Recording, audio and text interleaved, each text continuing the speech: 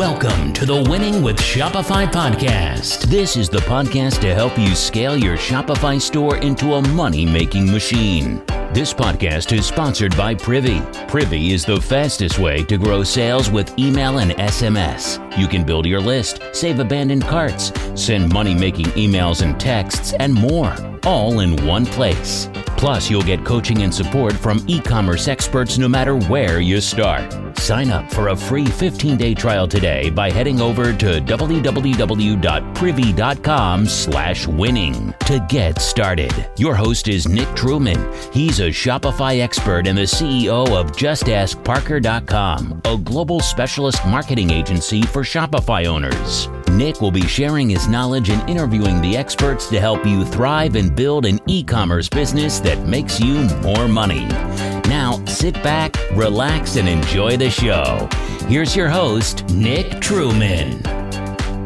Hi, everybody, and welcome to another episode of the Winning with Shopify podcast. For anyone that's not tuned in before, welcome to the show. It's an absolute pleasure to have you all listening in. My name's Nick. I've been hosting the show for a couple of years now. I've literally just about hit 100 episodes of this podcast, which it doesn't feel that long, which I think is a good thing. If you are new, please go and hit that subscribe button. It means you never miss an episode. If you can leave us a review on your favorite podcasting platform as well, it really helps the show out. And if you want to reach out and have a chat, and I said this last week and I didn't regret it, and I said I might, but I didn't regret it. We got some lovely emails, a couple of which have led some episodes we put in the diary as well. So if you want to reach out, go and check out winningwithshopify.com. This podcast is completely free. The website is completely free, and it's completely free to reach out. So if you want to give us some feedback, recommend some topics to talk about, or give us some of the challenges you're facing at the moment, not only will I try and respond to some of those challenges and give you some ideas and some feedback on how I think you can turn things around and with some case studies, etc. But also those ideas that you send in, they do help us shape the show. So we know what topics to be talking about, what's a hot topic at the moment. You can imagine how many emails we got about the iOS update, Facebook advertising, etc., just as an example. So on to today's topic. I won't call any of you greedy for clicking on today's topic, but you've probably seen in the title. Today, we're going to be talking about how to make money from Shopify. And we've got an amazing guest called Mikey, who's going to be joining us today. Mikey is a serial entrepreneur. He sits on both sides of what I describe as the fence. He provides help to Shopify stores through apps and various other bits we're going to uncover on this. He also has his own businesses running on Shopify. So without further ado, Mikey, welcome to the show. Thank you so much. So happy to be here. A huge Shopify fan, so this is really special, and I love this podcast. So it's going to be amazing for me just to listen to this episode over and over. Well, I don't know if you're like me, but I hate the sound of my own voice. So I rarely listen to the episodes apart from just checking the audio. But before we dive in, Mikey, tell us a bit about yourself and we'll kind of run from there and we'll see where we go in this conversation. Yeah, so I've been an entrepreneur for about 16 years now. So when I talk about certain things on this podcast, there was many, many years of failure before probably some of the highlights that we'll discuss today. But, you know, going through a lot of those failures and mistakes had really led the way to think differently and a little bit more strategic with how I do things, which made a lot of changes in my life. I started off with the basic lemonade stand as a kid, went into sports cards and collectibles. I had a little bit of a break from entrepreneurship for a while. I got into the food industry about 16 years ago. I did that for a while. That business ended up failing. Always been huge with the online stuff. Started my first e-commerce shop back in 2006. And just kind of learned along the way. And now I'm in the beauty industry, beauty and tech, I would say. So a little bit of both, real heavy on the Shopify platform, huge fan of Shopify and what they're doing. And now I'm here speaking with you. So it's exciting times. Nice. And you've just reminded me of an email we get regularly from lots of different people. Just to be really clear, so everybody's listening, we're not affiliated with Shopify at all. We're on the partner program. We love Shopify. And as Mikey said, but we're not Shopify. We don't get paid for running this podcast. We do it because we believe in the platform. So just to make it clear that to everybody, like we are completely independent. And it's, to be honest, that is something I probably should have covered a couple of years ago when I first started hosting, because we do get a lot of questions about it. But Mikey, so started in e-com in 2006. Let's ask a really big question, which we might cover in a couple of sentences, or this might be like the next hour of chatting. What was e-commerce like in 2006? And the context of that question is, a lot of people listening, I know, are quite new to just running an online store, new to Shopify, et cetera, et cetera. So they're coming in, I would say, in like the glory years of Shopify. And it's like, click a few buttons, you're selling some products. What was it like in 2006 when you first started? Oh, it was a lot more challenging than it is today. I was on a platform, it was called Pro Stores, which was actually owned by eBay. And it didn't have the templates and all the integrations and developers and everything else like Shopify does today. It definitely was a lot more challenging. Things didn't look near as clean and pretty as we can make websites today, or user-friendly. You know, there was very little to do with images, obviously no video on a website. Oh my God, it would just totally crash the whole thing or just run so slow. So it was way different. I mean, it's come so far so fast, and just kind of being along that ride and just watching it all happen has been amazing. Yeah, definitely. I mean, just looking at Shopify, I mean, how long, and this is quite an interesting question, I think, to ask, how long did it take you to set up, like, I don't know, a shopping cart on a website back in like 2006? I know there were some plug and play systems, but like in general, compared to just filling out a form on the Shopify.com site.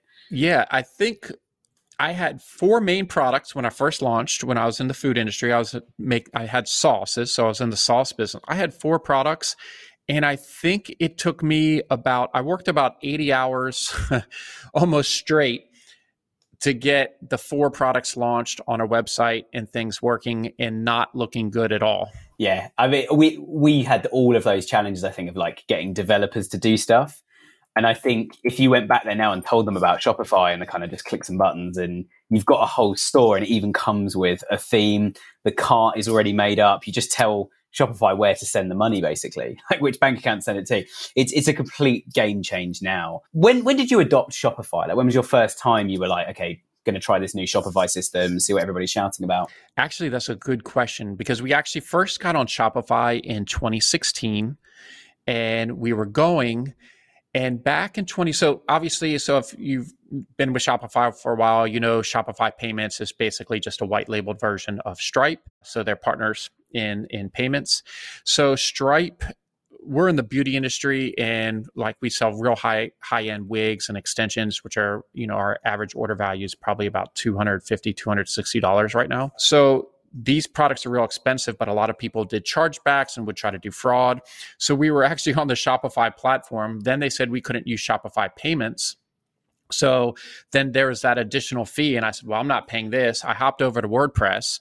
A few things happened a year or so later. And then I hopped back on Shopify back in 2018. Nice. So was that WordPress with WooCommerce running? Right. So we've just had a client launch a WooCommerce site, and it's clunky. I mean, just trying to get that payment gateway to work. And what's worse is they then turn around and said, let's put because their products are beauty products. And they sort of said, well, let's also offer a subscription model. And you could I was on the call at the time and you could see the developer's eyes on Zoom. And it was like this moment of like, don't do that. It's so bad. And I think it was like 7 or 8 add-ons to WooCommerce later. Subscriptions were working. Whereas we've not had them on the show, but I've worked quite a lot in the past with Recharge, who are one of the biggest subscription recharging payments. They take payments on a regular basis for you from your customers. Again, just the technology stack is so good. So let's dive into some of the learnings then. So let's talk about Shopify learnings. What were some of the things you discovered quite early on when you came back from WordPress, back from the dark side, and jumped back into Shopify? What were some of the things you learned quite quickly that worked or didn't work on the platform? Well, one of the most important things is what I tell new entrepreneurs is make sure you start off on the right platform first. So even if, say, a platform is a little bit cheaper, but then you're looking at Shopify, which is still obviously very, very affordable for what you get. In 2016, 2017, we published just over 1,000 blog posts with an average word count of about probably close to 2,000 words. Wow. So our SEO was just unbelievable. So when we moved all that from WooCommerce and WordPress over to Shopify, even with the proper redirects and all the correct SEO that you're supposed to do, complete disaster. Complete disaster. I mean, our search, our rankings, it still to this day hasn't come back like it should have. We're still going back and redoing links and everything else. So I would say first, start on the right platform. I like Shopify. Honestly, one of the big reasons is they're a publicly traded company. Yep. So when you're a publicly traded company, you have a lot of people that are like, you need to be making money. To do so, they need to be pushing the needle at all times, thinking outside the box, continuously growing their products and services. Compared to a more open format program like WordPress, they don't really have that necessity to push super hard. I feel like that Shopify does. And that's why Shopify has built, I think, the biggest ecosystem of developers. They're always coming out with something innovative. And, it's an exciting time for sure to be on Shopify, especially the last couple of years as they have started to really push the needle with all sorts of additional services. Yeah, I think you're absolutely right. There's so much new stuff coming out on Shopify. Plus, on top of that, you've also got the app marketplace. And as an SEO person, I often warn people about page speed. And every time you put any sort of new app on your site, do a page speed scan before and after, whatever page that's on. It's like on some collections, products, homepage, static pages, store pages, blog posts, whatever. Be careful with apps because of page speed. But at the same time, there are so many good apps that can do so much for you. We've had quite a few apps on the podcast over the last few months, all that do very different, unique, interesting, crazy things. Plus, as you say, you've got Shopify pushing the needle on this. One of the big things that Shopify launched a few years ago was the international Shopify Plus platform. Now, I don't know about you, Mikey, but I've worked in SEO for a long time and I've done a lot of internationalization of sites with SEO, from an SEO perspective as the SEO consultant on board. And it, generally speaking, has always been a nightmare. And it's not a nightmare from the SEO point of view because you're like, it's quite simple what we need to do.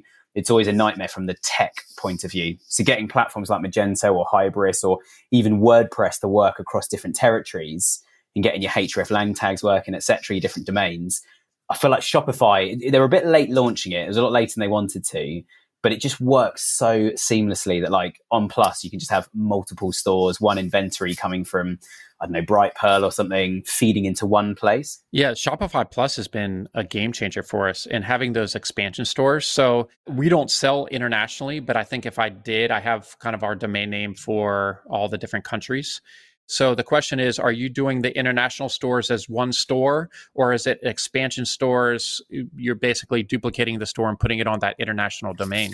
Most of them have been expansion stores. So where we've got like a US store, a UK store, and then It's like, okay, now we're going to launch an EU store. Now we're going to launch a Canadian store, an Australian store. And even with sort of local warehousing there, but actually synchronizing things like the liquid templates. Right. So if we make a design change on one store, with a click of a button, you can roll that out on all the stores, which then means you've got this uniform. So you've got one team of developers that can work globally across all the sites without the sites they could look different and they can work differently, but the raw code and the raw liquid templates are all pretty much the same. Right.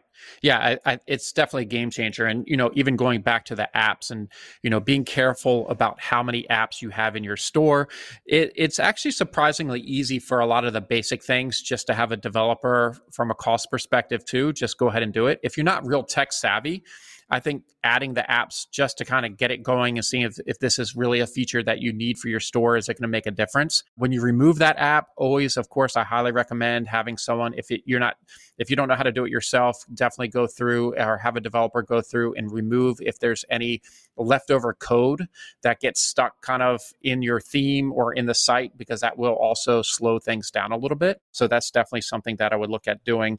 But the app ecosystem it's truly unbelievable. I mean, what can't you do at this point with a Shopify app? There's one thing that is the bane of my life, and it's not so much an app, but this is easier, or a lot easier, I'd say, on WordPress, and that's page speed. And it's the page speed score. So it's not just the speed, it's the cumulative layout shifts and what's the largest contentful paint. I mean, as an SEO nerd, like page speed is such an important part at the moment. May last year, Google went mad and released all these new, the 4 new sort of like how your page is loading type things. And it is limited what you can do within Shopify. Well, I say limited, it is unlimited, and you can get the store to be pretty good, but you have to kind of work the Shopify system to get it to work. Whereas on something like WordPress, there are apps, there are plugins, and there are systems like, I don't want to mention too many because I know how many people listen to the podcast, but one we do use from time to time is Nitro Pack on WordPress. And you sort of install that. It costs a little bit of money per year, not a lot, but it means your mobile page speed's up at like 98, 99 out of 100 in no time. There's not a lot of that on Shopify. However, I can't mention today, but there are 2 different guests we're getting on that are bringing a bit of a game changer to Shopify through an app. And both of them have come from WordPress, which is quite exciting. Apart from the odd instance, and we could probably both put out lots of examples, I completely agree. I think there's not a lot you can't do on Shopify. And I think one of the big scary things people have with Shopify, and if anyone's listening to this thinking like, oh my gosh, I want to be on Shopify, but we can't migrate, our API feeds won't work, the warehouse won't synchronize with it, be assured that we moved last year alone 3 Hybris stores to Shopify Plus.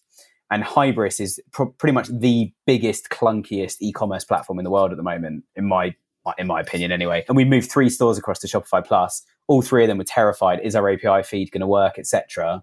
So they commissioned a sort of small project just to see if they could use the API feed from warehouses or head office or, wherever the sort of product data comes from, and feed that into Shopify. And they were quite shocked that how quick and easy it was to create that feed in a dummy Shopify store. And then the ability to then just like click a button and have a new page, click a button, have a new collection, versus how complicated those simple things actually are on Hybris. But certainly migrations, I mean, you mentioned, and I do want to come back to this, your 1,000 blog posts when you move from WordPress to Shopify, I mean, yeah, what a disaster. And the challenge is, I think Shopify is great for selling products. It's not good at all for just kind of your content pages. It's not WordPress. It's not a blogging platform. Would you agree?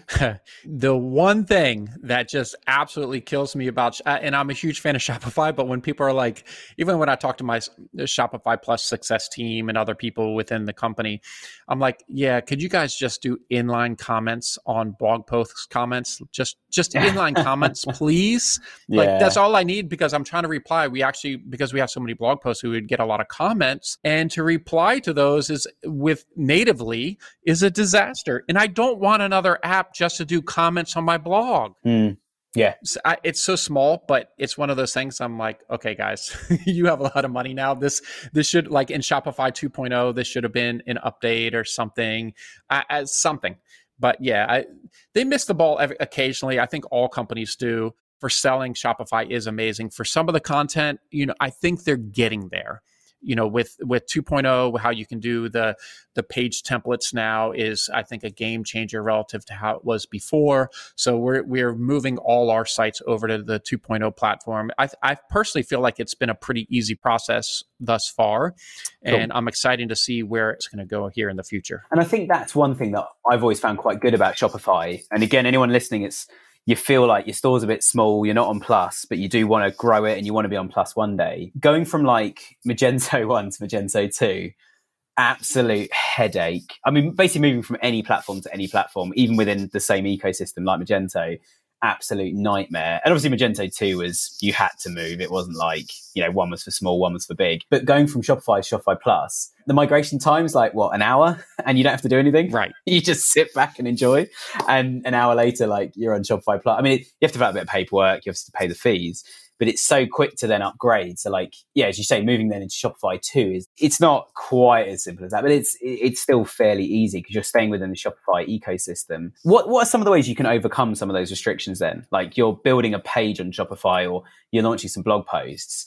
Have you guys found any ways to start at least kind of, I know it's not going to be perfect, but bridging that gap? Honestly, I just went back to being simple. We do a lot of things as far as our blog posts and all that kind of information, just keeping it real simple, just using kind of the basic header tools and, being able to bold some things and italicize just to split up the page. I see a lot of people make the mistake, especially when just starting out, they're doing the blogging on their desktop, but then not going back to look and see what it looks like on mobile. Yeah. So not having enough spaces, like the paragraph should really only be 2 to 3 sentences max, just so it's easy to read on mobile. I think it's just such a simple thing. And, it's important to have photos on your blog post. but don't go too heavy because obviously you have the page speed issue. Mm-hmm. What we've been doing is we've been embedding a lot of YouTube videos that are related to the blog posts. We're creating these videos, embedding those into the blog posts. It seems to definitely increase the time on site for those pages. So that's been working out pretty well. We just started trying to really build up some of our YouTube channels and such because I think it's just such a great marketing opportunity. But I think keeping it simple, as far as the product pages go with Shopify 2.0, how you can have the different templates and plug in kind of that middle page. So you have the main image with the main description, and then underneath is generally recommended products and reviews. But to be able to build out that midsection without having to use an app has been really good. We used, I can't remember the name of the app. It's one of the design apps that kind of makes Shopify more WordPress-like, but it was, I think on Plus, it was expensive, maybe $199 a month. And I was like, this is really starting to add up with, a couple other apps and other fees. So the fact that Shopify has kind of been building in some of these features a little bit more natively has been a huge help. And I think that is always a better approach, isn't it? And I think it's a really important point that if you can do something natively within Shopify, within the platform, it's always a better solution. Because in a sense, if you put an app in, when you have page load or when the system's just working, Shopify does its thing, and then a separate system is then jumping in and doing something else. And one of the reasons I love Shopify is I love the whole concept of just they add one thing and they add it once by one team of developers. Everybody benefits. Right. It's just such a better approach to things. And like I said, back in sort of 2006, gone are the days of having developers doing manual things for us. Let's talk about videos, because videos are really expensive to get created.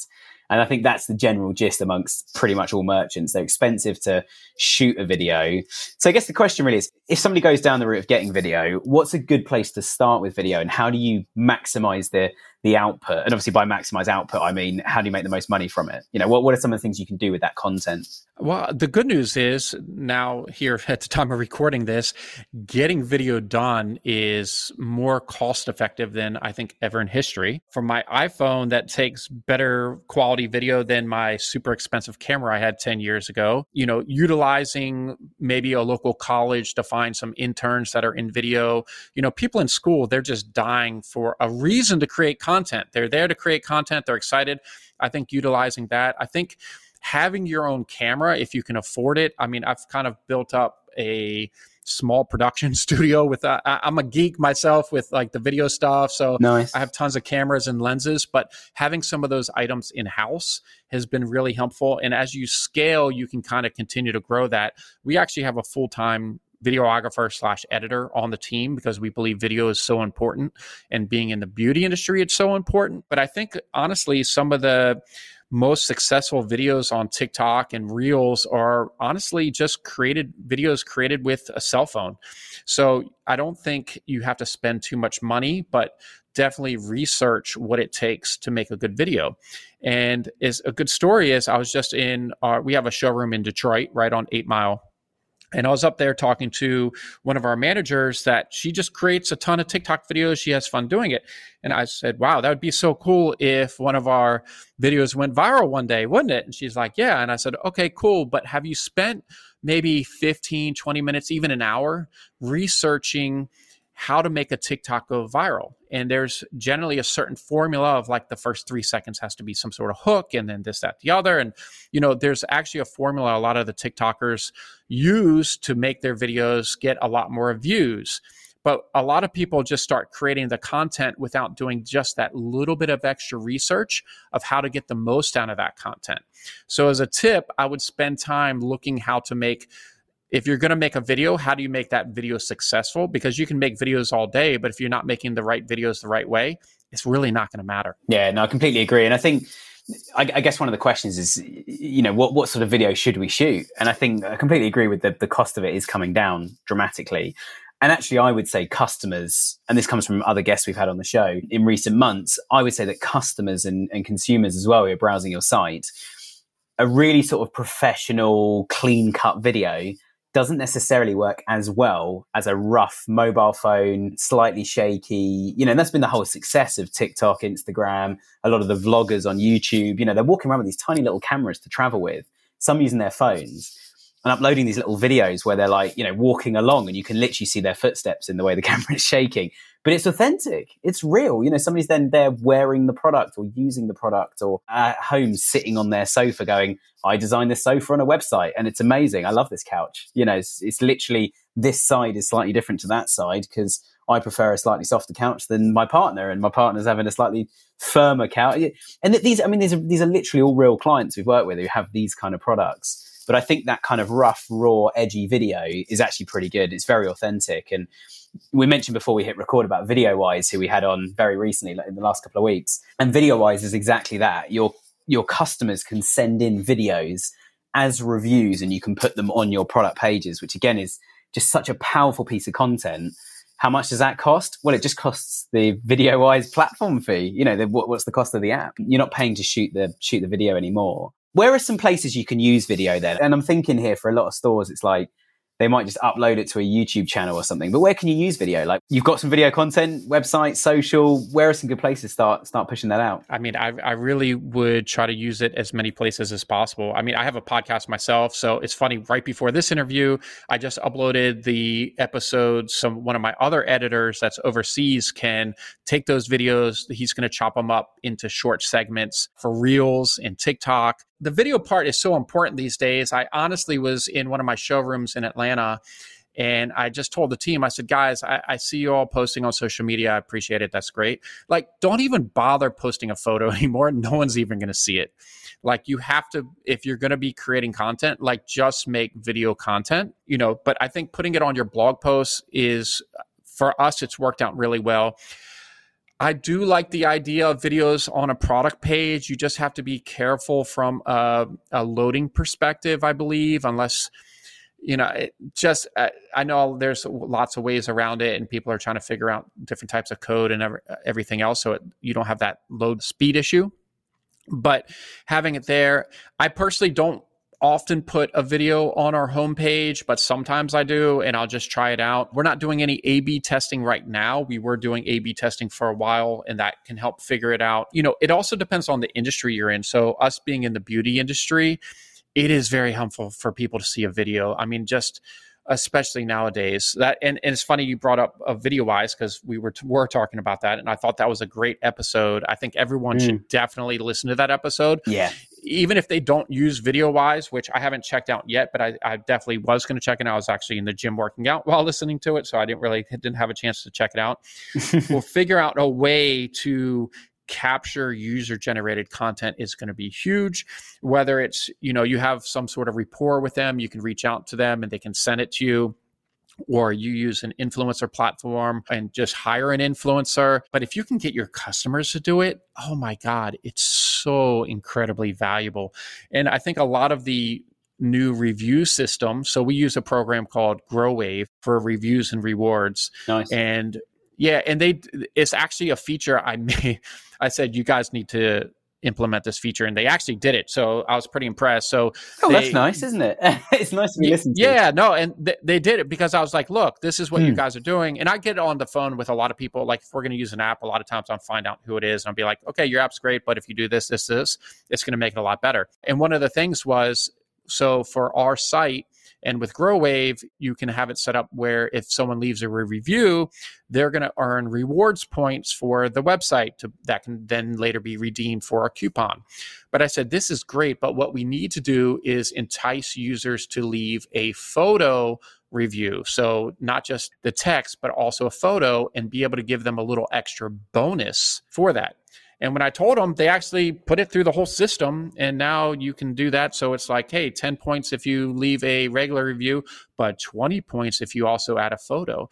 And those user-generated photos can make a huge difference as well. Yeah, definitely. And I think, we used to call it gamification. It's still called that in some circles, but gamifying things of like, if you give us a review, we'll give you X points. If you give us a picture, we'll do this. If you give us a video, we'll give you even more. And kind of making that tiered approach. And it almost, in a way, it allows your customers to engage with you. And I think that's one thing that I find a lot of stores feel like they're lacking, is like, we've got products on our store, some people buy them, most people don't. We've got less than a 50% conversion rate, so most people don't buy them. Yeah. And I think it's giving them some way of engaging. It's like, you can send in a picture, I mean, from the merchant's point of view, having customer pictures of like, these are 20 customers wearing these shoes, absolutely brilliant. Having a video of like, here's a quick, and it's what VideoWise seems to do pretty well, is it cuts together little snippets of video all back to back with a soundtrack. So you can see like 20 customers in about 40 or 50 seconds wearing this product and loving it. And you're like, wow, that one's in Tokyo, that one's on a beach, that one's climbing a mountain. These guys are on, Venice Beach in LA. Like it's just really cool to see that kind of different side of things. And as I say, it's gamifying it. So there's something in it for the customer as well. There's something for them to actually bite into, which is the loyalty points. There's a reason why they'd want to do that. We've always had, even just looking at kind of dry text reviews for a sec, we've had so many clients in the past, and I'm sure there's people listening right now who feel like this as well, is we don't want to offer, an opportunity for people to complain. And that's what they think reviews are going to be. So we sort of turn it on.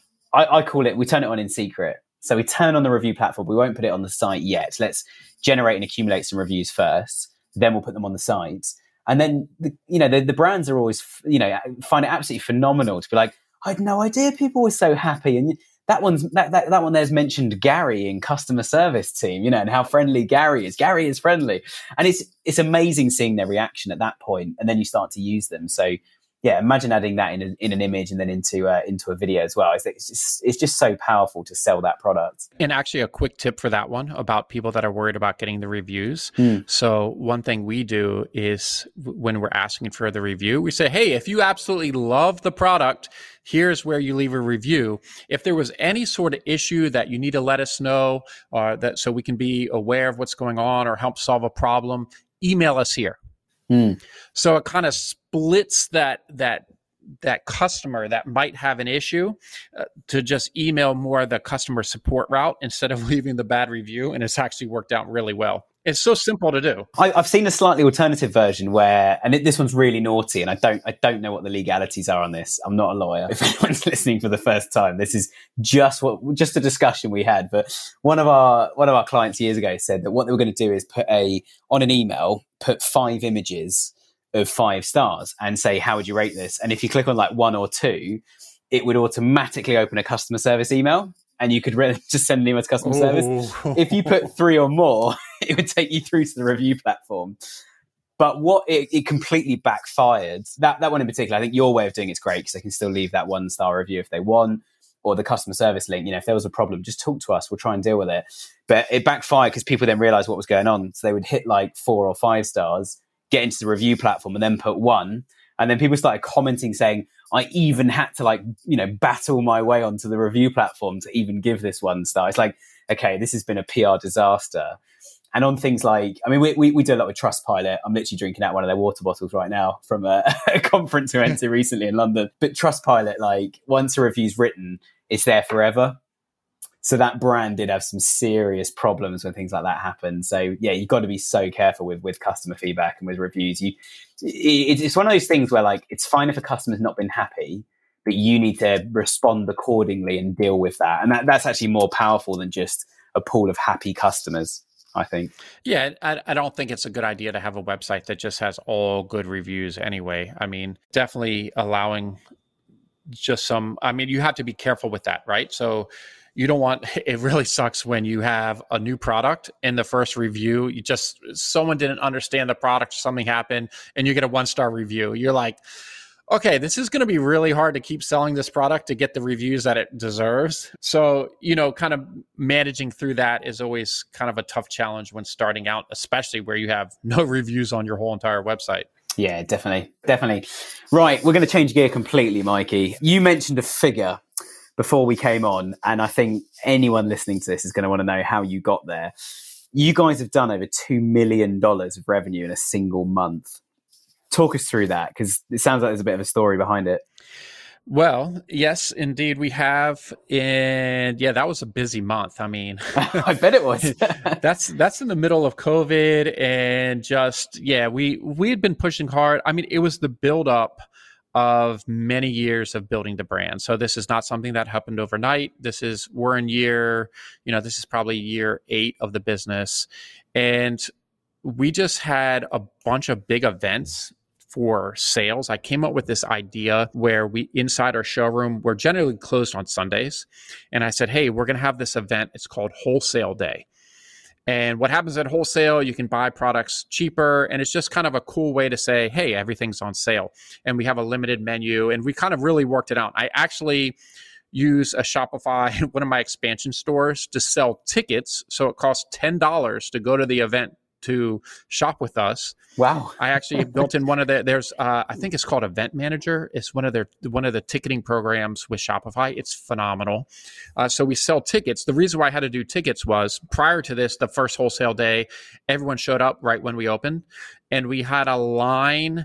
Like, I'm trying to think, I know you're like in UK, so it's, it's a little, I don't know what amusement park you have there, but say like Disney World over there, just opened a new ride and you have like a line all the way down the block to get on this ride. That basically was what it's like to get in our tiny showroom here in Atlanta.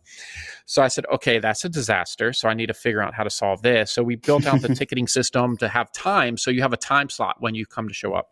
So we did a couple of those events. We've just pushed. I mean, normally you say, okay, we're going to send emails this many times, text messages this many times a week. I said, this is the month, guys. We're breaking all records. We're just going all in. And it seems like just everything aligned and worked out really well. And there was definitely some late nights packing orders. So we pack orders in-house. We don't use like a 3PL or anything.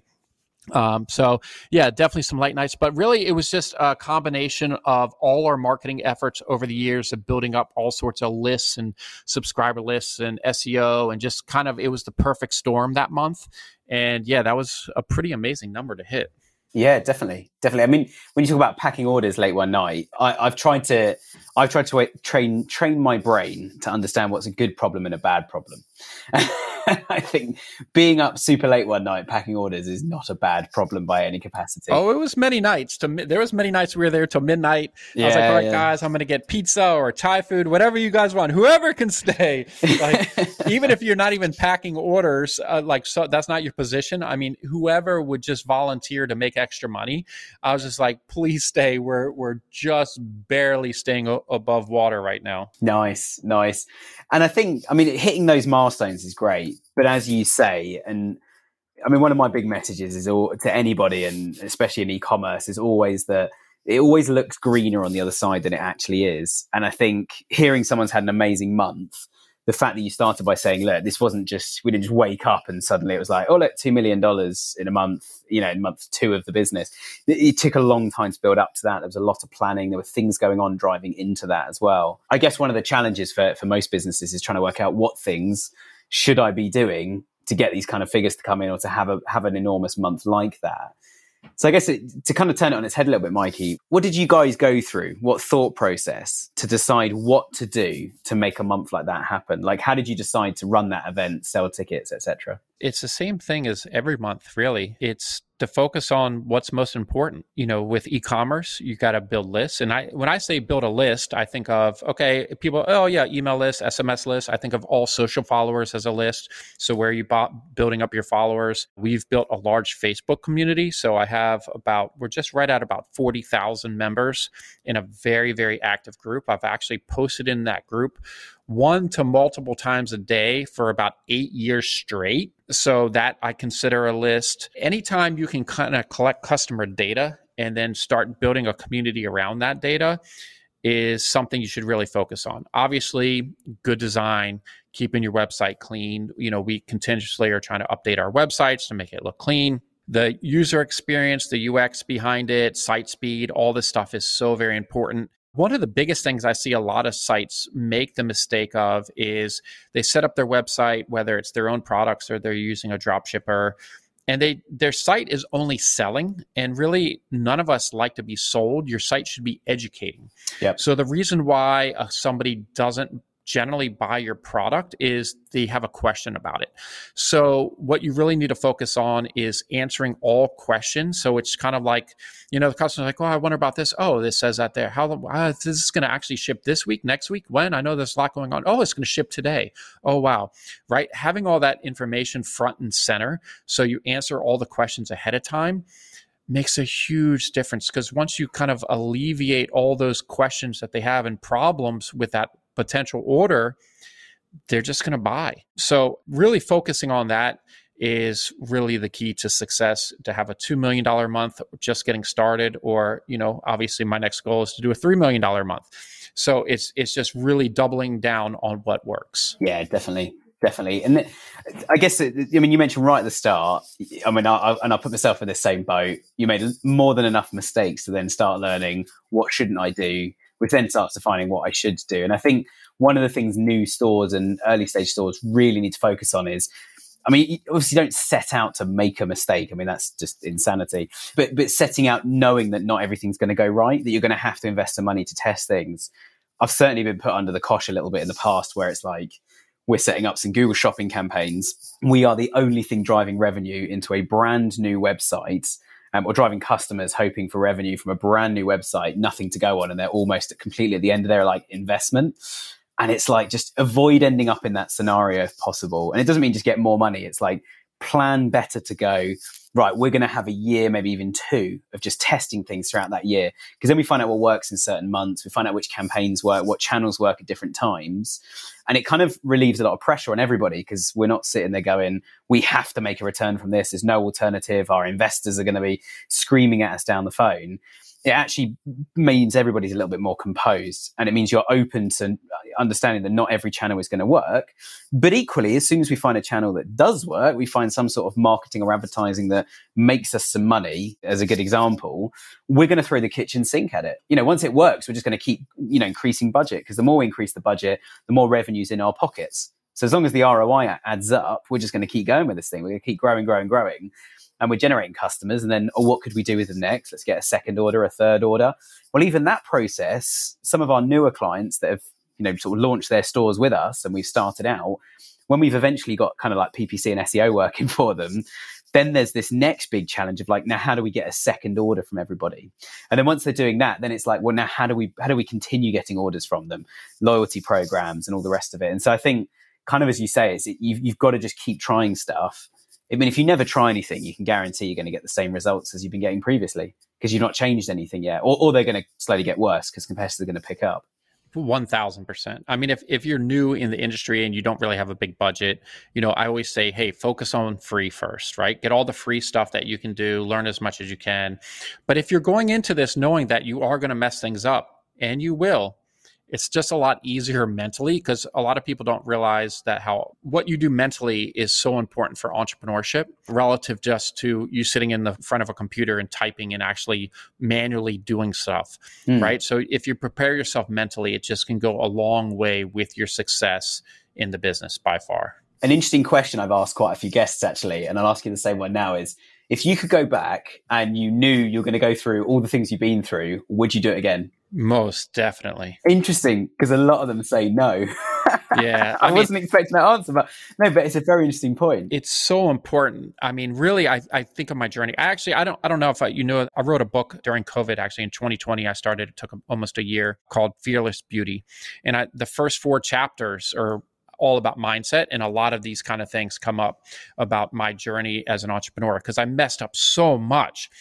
But it wasn't until I really realized that I kept messing things up that I started making shifts and changes in my life. And without those mistakes and all those other things that I've been through, I also don't think I would appreciate what I have today, because I was so broke when I started just even this business about 9 years ago. My bank accounts were negative, credit was gone, everything, right? So I came from that, started this business with almost nothing. I borrowed the money from my mom, and my business partner put in his half. And, I basically from the beginning ran everything, to turn it into an 8-figure business pretty quickly, to rank in the Inc. 500, all these kind of things without outside investment. It's all possible, but it was possible because not only did I work my butt off, it's because I changed my mind. I had a mind shift, and I was just thinking about, I was so broke before, I'm never going back. Just that simple. Yeah, definitely. No, I completely understand, and I've literally just gone on Amazon and found your book, Fearless Beauty. Yeah, I'm going to give it a quick read. I'm going on holiday in a few weeks. I've been looking for something to, a couple of different books to take with me. But I think you're right. I'm in a very different industry to you. If I rewind the clock, would I do it again knowing what I know now? I'm genuinely not sure I would, just because of all the complicated hardships and other things. However, if I could go back with the knowledge I've got now, I'd be like, send me, straight away. There's so many things I wouldn't get wrong because I know what I'm doing. But it's all part of the journey, isn't it? There's nobody I've spoken to that's had any level of success that I've sat down and gone, how was it? And they're like, oh, it's a breeze. No, it's nice and easy. Like, absolutely not. But I think when you experience that pain, that when you do get to the other side, if you don't experience that pain ever in your life, then I just don't think that your level of appreciation for what you have would be as great. Yeah, definitely. Well, look, Mikey, what an amazing note to end on. It's been a pleasure having you with us today. How do people reach out to you? How can people get in touch? How can they find your Shopify store, your book, and all the other different things you're doing, especially the podcast? Yeah, for sure. So I guess a few different channels. Don't email me because I'll never see it. Google has this. Google has my inbox. Like, they're like, if you don't email back and forth with this person for a while, it'll never make it in my inbox. So I would say you can hit me up on Instagram. It's at Moran Mikey, MoranMikey. Feel free to shoot me a message in the DM. All good. If I don't read it right away, it's probably because I'm busy, but I will get to you with any specific questions. My book, you can find it on Amazon, Fearless Beauty, The Hair Business Blueprint. It's called The Hair Business Blueprint, but really it's a plug and play for any entrepreneur. I wrote that book, and it's the book I wish someone handed me when I was just first starting out as an entrepreneur. I mean, really, it's one of the more honest approaches to entrepreneurship I think you'll ever read. And then my podcast is called Hair Biz Radio. So it's mostly about the hair business, but we do talk about, similar topics sometimes, but really it's really honed down for the beauty industry. Those are probably the best ways. Oh, and my website, the main website we have a lot these days is privatelabelextensions.com. So that's mostly for our beauty products and links to our showrooms. We have 6 showrooms, about to be 7 here in the US. And maybe one of these days I'll be able to hop over the pond, as I think they call it. And yeah, I got a lot of potential clients over there. I get messages all the time. If we just have so far to go over here in the US, but yeah, it's probably the best way to get in contact with me. Nice. Well, yeah, if ever you're doing anything in the UK, definitely reach out. It's been a pleasure to have you on the show today, Mikey. Thank you so much for your time. Thank you. Cool. And for everybody listening, back again next week, as always. I can guarantee we've got an episode next week because I'm recording it at 7 a.m. tomorrow morning. So next week, we will definitely have an episode. I hope you're staying safe. And feel free to hit up winningwithshopify.com. Send us some messages, some feedback, topics you want us to cover. Also, if you want to sponsor, become a guest, etc., reach out. We're open to all ideas on this show. Thanks a lot, and we'll see you again soon. Thanks for listening to today's podcast. You can subscribe to our weekly newsletter for exclusive offers at winningwithshopify.com. And don't forget to check out our Facebook group by searching for Winning with Shopify on Facebook. Over and out.